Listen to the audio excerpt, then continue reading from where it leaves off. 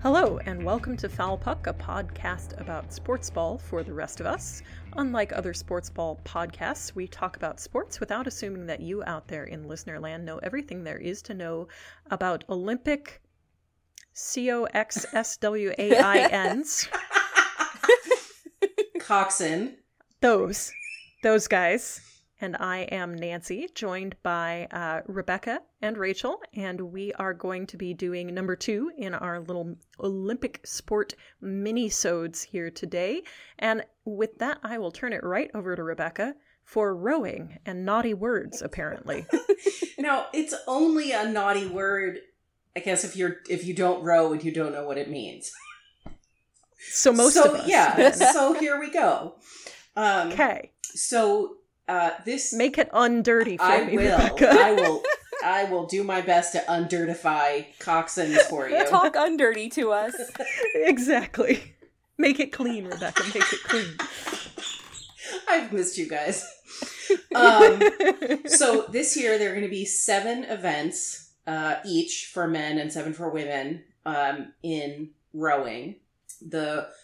It's a full 8 days long from Friday the 23rd to Friday the 30th. The first 4 days are heats where people get seeded and qualify, and the last 4 days are the medaling events. All of the events are 2,000 meters, which, depending on the type of boat you are rowing in, is going to take between 6 to 8 minutes long. 8s are the fastest, singles are the slowest, and I'll explain what those are momentarily. So all the races are pretty short, huh? Yes. Yeah, Nancy. So, I grew up with, canoes. Yeah. Rowing is the thing where you put, guys in a boat in a line and they have multiple oars, is that? Yeah, so there are 2 different types of rowing. Okay. One is sculling and one is sweeping. Sculling is when both of them involve people sitting in a longboat in a row, back front to back. Sculling, everybody has 2 oars, and sweeping, everybody has 1 oar. And they go around in a circle. Yes. Yeah, well, not if you're doing it right. That definitely happens when you're learning, but it shouldn't happen in the Olympics. Got it. So, for sculling, there's a single, which is 1 person, a double, which is 2 people, 2 oars each. A quad is 4 people, 4 oars each. Yes, that would be amazing. You're suddenly an octopus. No. And you get oars in your feet. That would be amazing. Polycule. A quad is 4 people, each with 2 oars. In sweeping, you have a pair, which is 2 people, 1 oar each. A 4 people, 1 oar each, or an 8. Typically, the way the sweeping boats are set up is that you'll alternate a left oar, right oar, left oar, right oar. But sometimes, depending on who you have in the boat, you might do, in a 4, you might have the first person in the boat with a left oar, the middle 2 with right oars, and the back person with a left oar. It doesn't really affect the steering of the boat or anything like that. It's all about the specialization of the person in that seat. So you train to sit in a certain seat in a certain order on the boat? Yeah, kind of. Yeah. Many people can be switched around, but there are a couple of specialist positions. So the coxswain is kind of like your coach on board the boat. And in the Olympics, only the 8s have a coxswain. In other levels of rowing, your 4 might have a coxswain. Your pair rarely, but might have a coxswain. And usually sculling does not have one. So in the Olympics, it's only the 8s who have the coxswain. It's a small, typically very light person. They steer the boat. They make calls on pace. They set the rhythm. They're the ones who kind of direct their team to the start line. During the race, they'll call people out if they're not using the right form. They look around to see where they are in relation to the other boats in the race. I mentioned they steer. There are little cords on the inside of the boat that are attached to the rudder. So making very minute pulls on those cords can change the direction of the boat. And then, that's helpful because then you don't have to try to get one person on one side to pull a little harder or less hard than everybody else. So this is a boat jockey. Yes. Okay.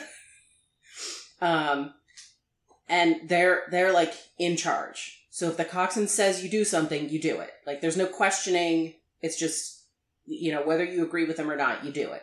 Because they're your director on board.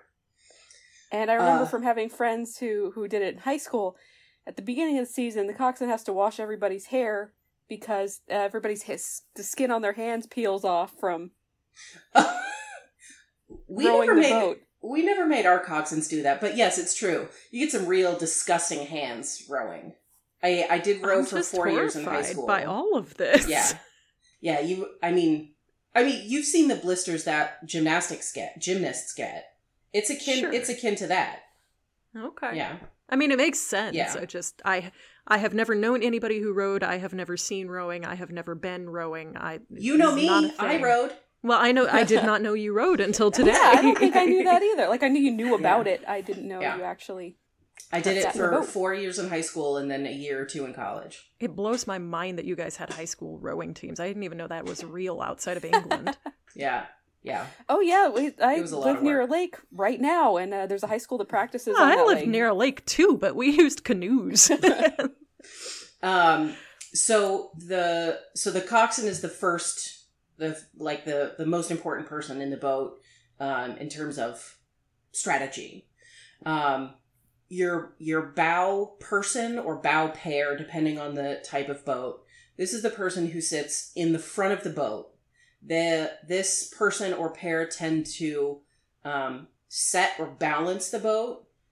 So if it's like tipping one direction or another, that person or people are responsible for doing what they can to get it level again. They tend to be some of the lighter athletes in the boat or the shorter ones.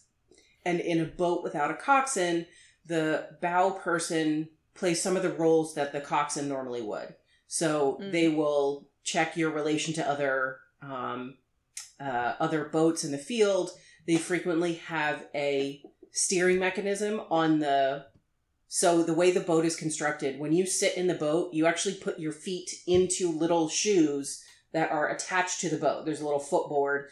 Really? You put your feet in the little shoes. Wow.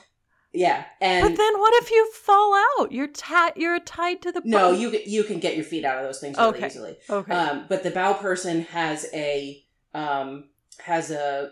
like the cords that I mentioned that the coxswain has the ability to steer with one foot. So you can twist your foot just a little bit. Wow. They're probably not clogs, but I'm picturing clogs for some reason. No, there have probably been advances in technology. We had to either tie ourselves in or Velcro. Then the middle of the boat, the 2 to 4 people in the center are typically like the engine room. They're the powerhouse. They're the biggest, strongest, heaviest people. This is my seat. I was in bow because I'm short, so I could not get a particularly long stroke. Then the person all the way in I guess it's the back of the boat. Either 1 or 2 people, depending on, in an 8, it's going to be the 2 people who are at the back of the boat. They're usually the best racer. They're the able to set the best pace. A long stroke, an easy rhythm for the rest of the boat to follow. So when I was in stroke, we did not do well because I do not have a long stroke. So because of my short legs and my short torso, it would make everything else shorter. So you put somebody who's a foot taller than me in the front, by the time everybody's stroke gets a little bit shorter progressively back, you're not really losing as much as you were when I was in that position. So the stern or stroke position also tends to have a really good relationship with the coxswain because they are sitting facing each other all the time. Because remember, you're basically you're rowing backwards. So all of the terms that I know about boating are backwards. Because for sitting in bow is behind me. My left side is starboard, and my right side is port. Which is this means nothing to me. I know none of these terms. That's the opposite of the way it actually is. Because my orientation was backwards. So, but I don't know. Right, the front of the boat is the bow. Okay. I'm taking your word for it. Left is port. Left and port both have 4 letters. Okay. And right is starboard. Okay. Yeah. So is the coxswain facing forward or backward, as in relative to the boat's motion? Forward. The rowers are facing backward relative to the boat's motion, and the coxswain is facing forward. Okay, thank you. That's helpful. I was picturing it the other way around. Yeah. No, so that stroke position and the coxswain are facing each other. Okay. Like how close? So, I mean, when people between them, right? No, that's the last. The back of. The coxswain is in the back of the boat, facing forward. Right. The stroke is in the back of the boat, facing backwards. Yes. And by back of the boat, you mean front in terms of the relative boat motion? Yes. Okay, thank you. So when you finish a race, your bow crosses the finish line first, and your stern crosses the finish line last. The coxswain and your stroke position are sitting in the stern. Okay. So they cross the finish line last. Okay. Does that help? Yes. Okay. Thank you. So then there are 4 parts to each stroke. You have the catch, the drive, the finish, and the recovery. So the catch is when your oar, and I'm making this motion because I don't, this is how I know it, is when your oar is square in the water. So your oar is a long metal pole with a rectangle at the end of it. Mm-hmm. And it's somewhat curved because that helps you catch and push the water a little bit better. So your catch is when your oar is square in the water. And on every stroke, you want to make that catch as clean as possible. You want to drop it in the water and immediately start pulling, because anything else causes friction and it causes you to slow down. The drive comes immediately after. So the catch is you get your oar in the water. The drive is when you push with your legs as hard as you can and move that oar with you. Many people don't realize how much leg work is involved in rowing. It's a lot of leg. You want to do most of your motion with your legs because they're the most powerful. I don't think I had any idea legs were involved at all. Yeah. So you start with your legs straight and your back straight, and you have your oar in front of you. And when you're up at the catch, your whole body is squished forward.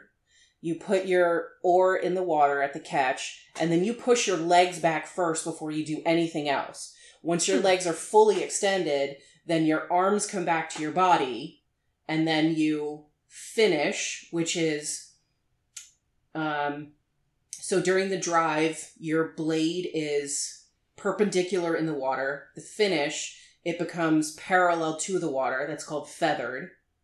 And you kind of flick your oar out of the water to that feathered position, and then you slowly recover or slide up the slide to then catch, drive, finish again.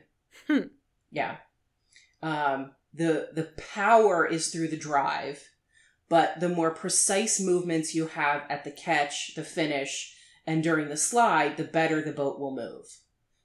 Makes sense. Yeah, the recovery or slide has to be very controlled, because if it gets too fast, everyone moving, like your recovery is moving the opposite direction of the boat.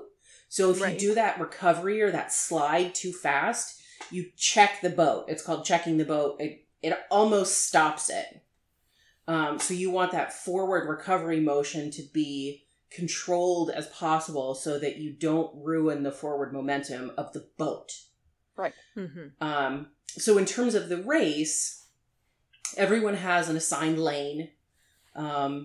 There are going to be, I mean, in the Olympics especially, there are buoys that are colored, representing usually 500 meters. The first 500 meters of the race, you're setting the pace, you're kicking off, you're getting that rhythm going.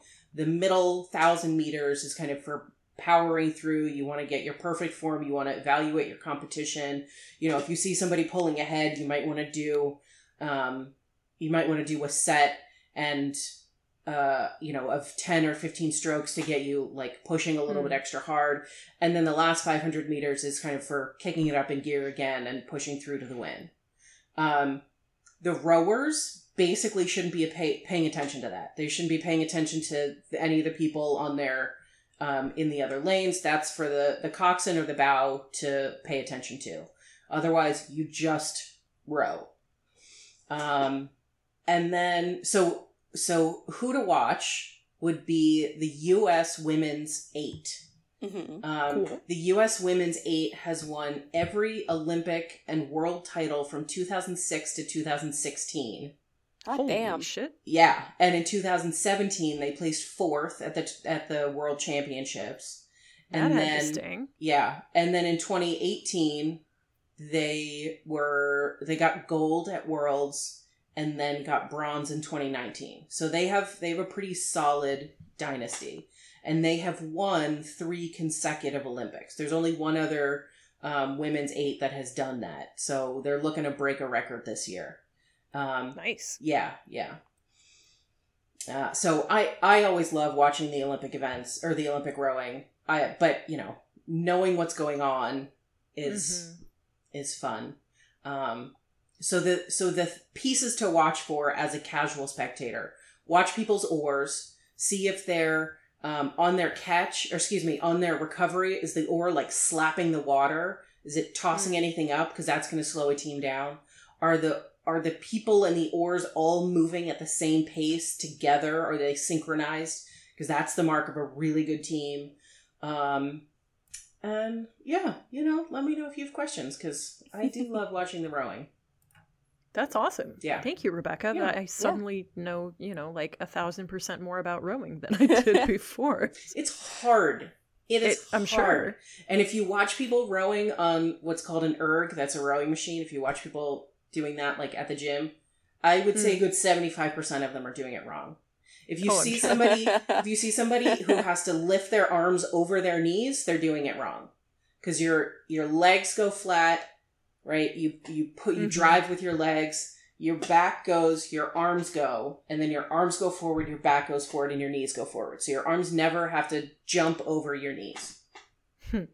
Well, the next time... I will definitely... The next time I'm in the gym... Yeah, point that out. Yeah. Excuse me, sir. I learned from my podcast that you're doing this incorrectly. Yeah. Perfect. Well, thank you, Rebecca. That's very informative. And we will eagerly look forward to the Women's 8 winning their next gold medal, because that sounds cool as hell. Yeah. Thank you so much, everybody, for listening. This has been an Olympic mini-sode. Boy, I just cannot talk. That's fine. It's fine. You can find us on Instagram at Foulpuck Podcast, Twitter at Foulpuck Pod, and online at foulpuckpodcast.net. We would like to thank Joe, our editor, who will be saving us from sounding quite so dumb, hopefully. And let's not put that burden on her. Fair point. And Kevin MacLeod for our music. And I have been and continue to be Nancy, and I have been joined by Rachel and Rebecca today on Foulpuck Pod. Thanks so much for listening, and go enjoy the Olympics.